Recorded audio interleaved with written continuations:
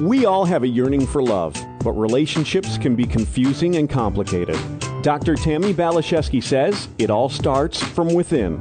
It starts with a journey to center. Here's your host for Journey to Center on Empower Radio, Dr. Tammy Balashevsky. Hello, my beautiful friends. I'm so happy to be hanging out with you for a little while today here on Empower Radio and Journey to Center. You know, I have to say the biggest problems I see in relationships are power plays. A push and pull of energy where everyone is trying in an unskilled fashion to get their needs met. Of course, we all want our needs met, and everybody deserves to.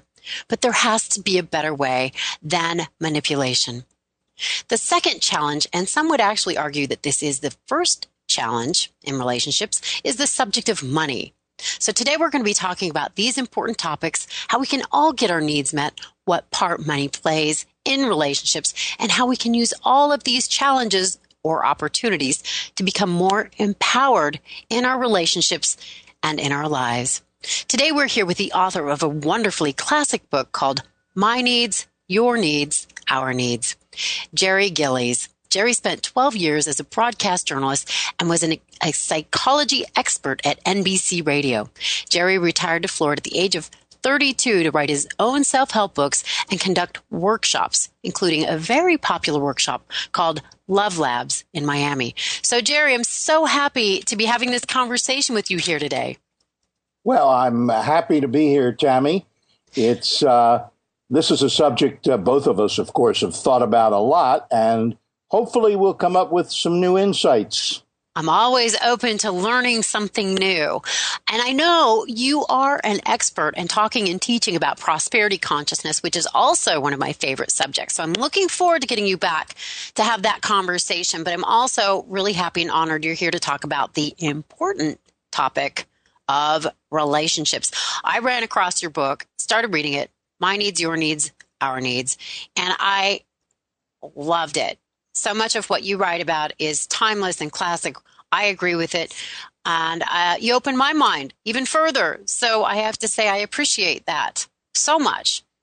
So, well, thank you, Tammy. That book's been around for quite a while. In fact, it's actually out of print right now. And a digital version will be available sometime later this year. But as you got your copy, I think people can get used copies through Amazon and online. Yes, exactly. That's what I did as well. So something I really love about this book and other books that I've read of yours, you offer exercises, questions, and techniques that really open one's mind and heart and conversation. So I think it's I don't know if this is your subtitle, Exciting Exercises and Techniques Developed by the Human Potential Movement and the latest biofeedback programs. So can you talk a little bit about why you do what you do with that? Well, I think we're talking about having experiences and putting things into action. So many people who talk on relationships or do workshops really are just lecturing. And I think unless you give people within the context of the book or an audio program or a live program, unless you give them some experiences to try out, to put things into action, it's not going to have the impact. However brilliant a statement you make, if people don't put it into practice, nothing's going to happen. Action is what it's all about. And it's engaging. It connects somebody to their heart. It opens the communication, which I think is so vital. It makes it participatory is what it does for me. Absolutely. And if I can tell you one story about connection in an exercise, a friend of mine, Emily Coleman, who was very big in the 70s and 80s doing relationship workshops, and she wrote a book called Making Friends with the Opposite Sex. So I was at a workshop of hers at a psychology conference in Hawaii. And she had us pick a partner that we did not know, preferably of the opposite sex. So I picked a beautiful blonde, which is not unusual for me to do. And we sat down, and our instruction was to sit back to back. Now, she was talking about the fact that we normally don't get to know very much about someone when we first meet them. But that can be a really vital time period. And her instructions were to have a fantasy. We closed our eyes, and you had to have a fantasy of doing some fun activity with this other person you had never met before. So I had some rather dreary fantasy about going on a picnic or something. It wasn't very exciting. But my partner, who was very dynamic and innovative and creative and still is and has become a good friend, she said, my fantasy is that I could give you everything you ever wanted from a woman. Well, that struck me dumb for a while. Now, I'll shoot ahead in this story. We had sort of a little romantic fling, but we mainly became friends over a period of years. And she married a psychologist, and they moved to Amsterdam back in the 1980s. So they've been there quite a while. I've lost touch with her since then. I think the last time I talked to her was 1989. I got a Facebook message from Ricky Moore, and she said she had a house sitter when they were off doing some workshops around the world.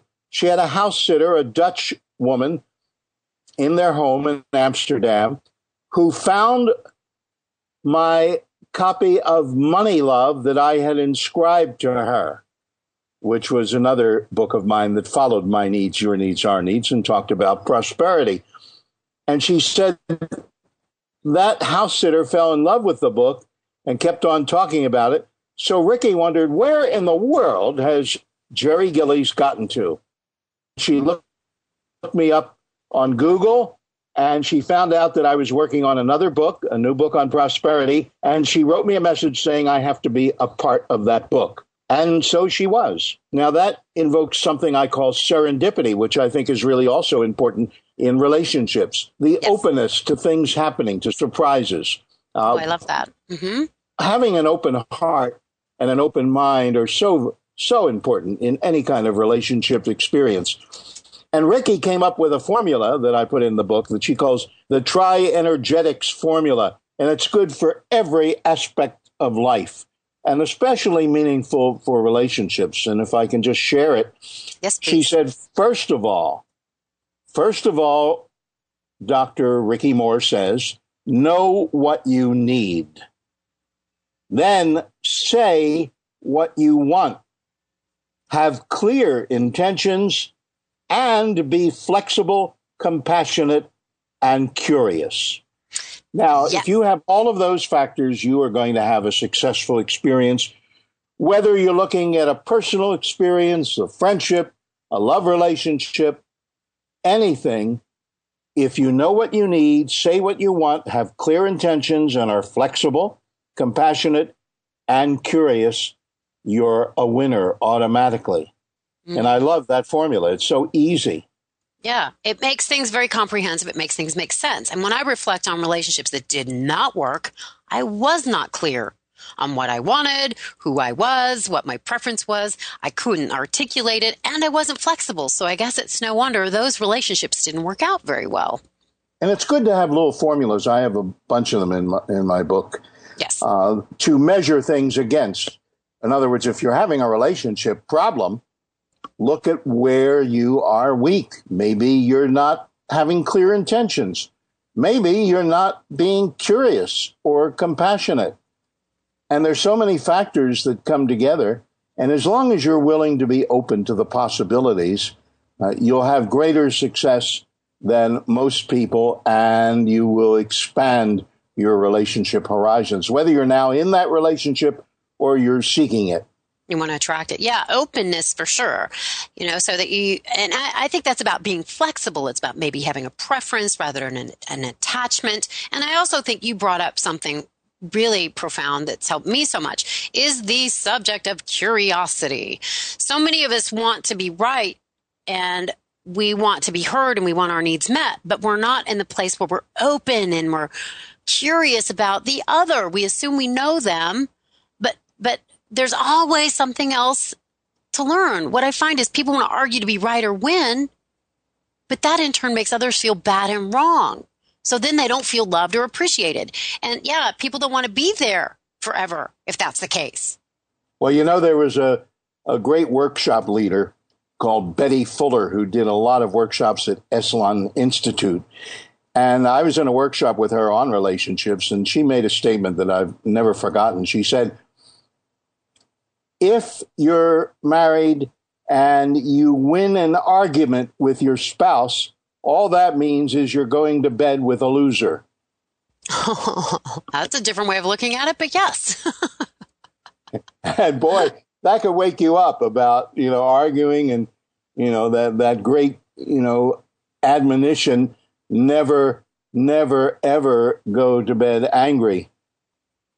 Yeah, that expounds on it even further. I have considered, if I win, that means they lose and they don't like the feeling of that. And really, I don't either. But yeah, now they're a loser. So that's funny. So something else I love that you write about in your book, My Needs, Your Needs, Our Needs, is the subject of sharing. Can you talk a little bit about that? Well, I think there is a lot of not sharing going on in relationships where you don't share vital parts of yourself. Mm-hmm. Now, that doesn't mean that everything you do or want or desire is going to be a passion of your partner's.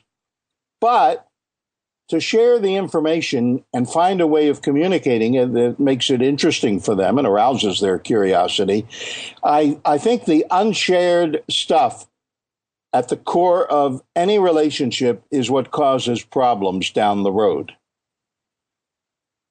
Well, yeah, there's no intimacy if you're not really sharing. And relationships are about communication. I mean, all life, all success in every area of life is about communication. It's about saying, again, what you want and asking for what you want and telling what you're willing to give and how you can share something that is important to both of you. And I think that's so important to have something you're mutually passionate about. It doesn't have to be your work. You may be in totally different professions, but something you're excited about, whether it's bird watching or going to old movies or game shows on television, maybe playing Jeopardy together and seeing who gets the best score. I mean, whatever it is, there should be some fun, passionate activity that's in your regular schedule that you share. Yes, I like that. I often, when I perceive a healthy relationship, it's like the MasterCard symbol. There's two whole circles that are overlapping. And then there is that connection and that sharing and that joy. And then there's maybe places you don't overlap. And that's okay too. You don't want somebody who's 100% like you and, not one person is going to fulfill every one of your needs. But I absolutely agree that there has to be that connection and that enjoyment of mutual interests. I'll share an exercise with you, if I may, that I did with relationship partners and still like a lot. And it's one I came up with after writing My Needs, Your Needs, Our Needs. And it's called the 6 questions. And what you do is you face your partner in a comfortable place. It could be in bed, it could be sitting on a couch or on the floor if you have a carpet or pillows. And the first part of it is you say to your partner, now I did it on a weekly basis. Every Sunday morning with my partner, we did this, no matter what, no matter how busily scheduled the day was, we took the time, and usually it was a half hour or less to do this. And the results were quite profound. I make three statements to my partner, that things that I like that she did or said in the past week. Now, they could be very small things, like I really like the fact that you picked up one of my favorite treats at the grocery store, or I like the fact that you were there and listened to me when I talked about a problem. Doesn't matter what they are. And all she gets to say, and sometimes it's called the 6 thank yous, she gets to say thank you. She doesn't get to expound on it or elaborate on it in any way. You tell her something you like, 3 things you like, and for each of them she says thank you, and then she does the same for you, and all you say is thank you. Then you tell her 3 things that either upset or disappointed you, or you would think she could have done better. And the same response, thank you. Don't elaborate, don't ask more questions. You can always discuss it after the exercise if you have a need to do so. But during the exercise, the only response is thank you. Now, from very simple things, you can get into pretty profound things pretty quickly. But for me, the biggest benefit of this is stuff doesn't build up. Sometimes we don't share the good stuff with our partner, things we appreciate that we're grateful for. This is an opportunity for that. And sometimes we don't share those little niggling things that might not really upset us, so that we don't think we have to discuss it because it's not really a big deal. But it can become a big deal if it doesn't get expressed. So that's one of my favorite sharing exercises in relationships. Yeah, that's interesting. Well, it does seem like it would keep the lines of communication open so that you're not having to guess or suppress or anything like that. That's interesting. I often play what I appreciate about you, but I've never gone as far as you have in regards to bringing up those things that maybe aren't awesome. But I can see where that would be. Yeah. And here's a core principle of relationships. I think all relationships would be better if we accepted this as a basic truth. Your partner is not a mind reader. In other words, they, unless you tell them, they don't know what you want. Yeah, we can assume that they know, but assuming, what's that saying? Assuming makes an ass out of you and me. Exactly. Yes. So, Najeri, I want to segue into the other part of this conversation that I think is so important, and that's the subject of money. I guess I don't think I was surprised when I read that was the number one issue in relationships and problems, and sometimes catalysts for divorce. I would think it was having kids or something. But I want to talk a little bit about why that is and how we can maybe start to have a conversation and make this a less charged dynamic. Well, one of the problems at the core of that issue is that there is a big difference between men and women. I think it's my personal opinion that men are genetically coded to be the producer, from going back from the early prehistoric days when they were out hunting with their little hammer or their bow and arrow or their spear or whatever tool they used and bringing food to the table. There's something embedded in men that really feels it needs to be producing for the partner, for the woman. Mm-hmm. Now, of course, today we have a lot of women who are producing. They've become liberated to a point to quite often women are producing more than men in terms of money in a relationship. And that always causes some conflict, which they may either bury or finally bring up for discussion. I'm aware of this because I just did a coaching session with a woman who's very successful. She made $300,000 last year. Her husband runs the family farm and barely breaks even. Now, they've been married for over 20 years, and she seems to be a pretty happy person in her life. But she says it often comes up that she has this feeling of he's not contributing his share. So I worked with her and I got her to realize he is contributing his share. He is creating a stable home and a place she feels comfortable going back to as her base after she's out in the world producing. Now, that may be a role reversal in some people's minds, but it doesn't really matter. As long as they openly accept that things are changing, and it doesn't really matter if the man or the woman or both are the breadwinners. Now, another thing about money is that it's a taboo subject. So I think it's something we need to discuss in a relationship. That may be the key to everything, in fact, concerning money, because there's a lot of secrets people keep about money. Men who are out making perhaps a lot of money or in the business world are used to keeping everything close to the vest, so to speak. And women may feel uncomfortable. A lot of women have a little hidden stash of money to keep them sort of feeling that they're independent if anything ever goes wrong with the relationship or an emergency comes up. And that's a stash they never tell the man about.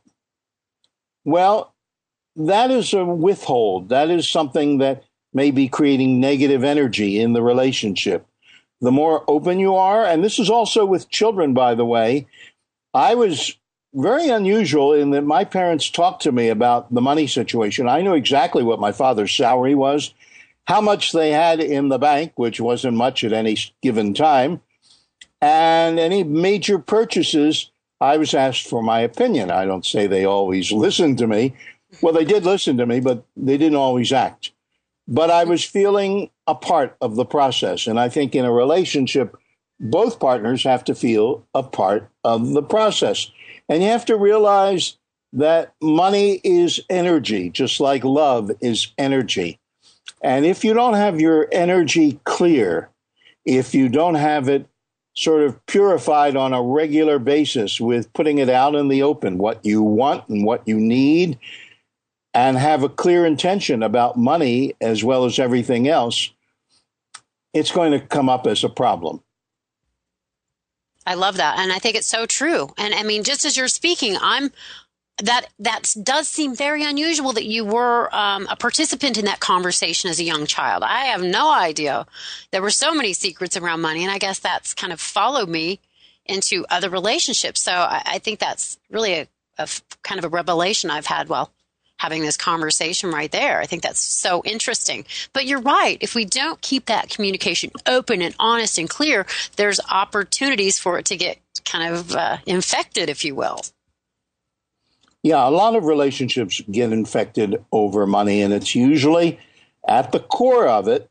When you look deeply into it, you'll see that it was someone's unwillingness to share information, usually at the very beginning of the relationship, and to not ask for what they wanted in terms of what they wanted from the other person, what they wanted for themselves.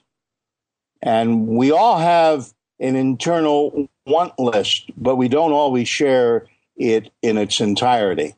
So people order short, and sometimes they get surprised in a relationship. A man will produce and overwork to get his wife this big, gorgeous house. And he's crushed when she says, I didn't want a big, gorgeous house. I would have been happy staying in that pretty little simple cottage we were in. I would rather have this and this and this. But she never shared that with him, and he never suspected it. So he made that assumption, and it created this big schism in the relationship. Yeah, I can see that happening. Well, Jerry, we just have a couple of minutes here, and I know people are loving what you're having to say. How can they find you? How can they get more Jerry Gillies?